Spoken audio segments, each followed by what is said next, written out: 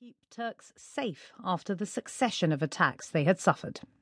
We are not living in an isolated place. We have 1,100 kilometers long border with Syria. Of course, government is trying very hard, but this is intelligent. You can catch 99 and then you cannot catch one, then that will be a big boom.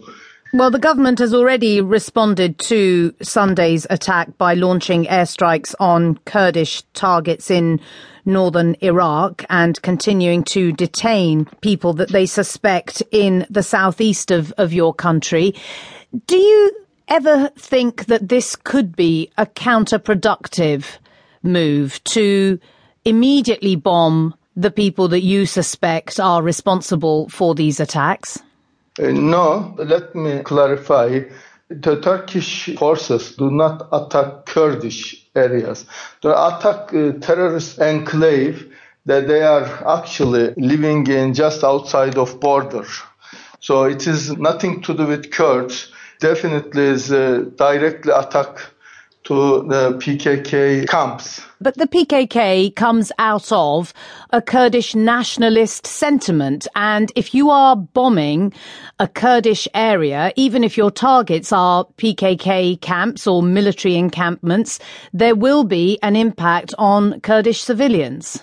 And there has been an impact on Kurdish civilians in the past. People knows that Turkish government are not against Kurds. The AK Party government, we solved decades of problems with the cultural rights, language, and other things. So we are that's certainly true, Dr. Torun, but I don't know how you can claim that the Kurds might be grateful to the government in Ankara when what we see in the southeast, in as much as it's possible for the outside world to see, there is a round-the-clock curfew now in the southeastern town of Sirnak. The town of Cizre continues to be under sporadic curfew. There are many Kurds who speak to human rights organisations who do not agree with what the government in Ankara is doing in its communities. We are not alienating them.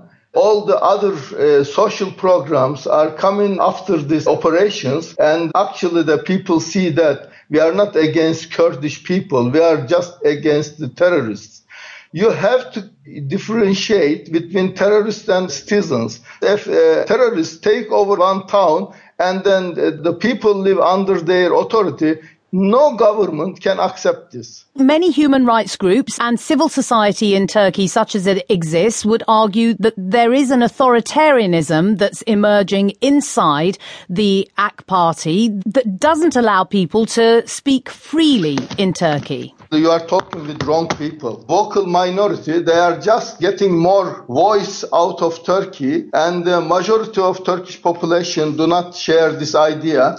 And that is the reason last election we got nearly 50% of vote. But sir, democracy isn't just about winning votes. It's also about creating a culture and a society that allows civil society to exist. It allows the freedom of expression, but it also allows newspapers to exist. The government has just closed down Zaman. Why? Don't try to give me a lesson, okay? You are not in a position giving me a lesson about democracy.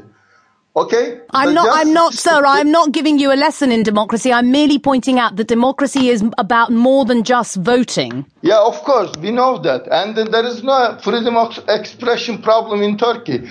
Why did the government close down the Zaman newspaper? It's not the government. It's the court. It's not closed down, actually. It is a terrorist organization. Inside this government apparatus, they tried to make coup.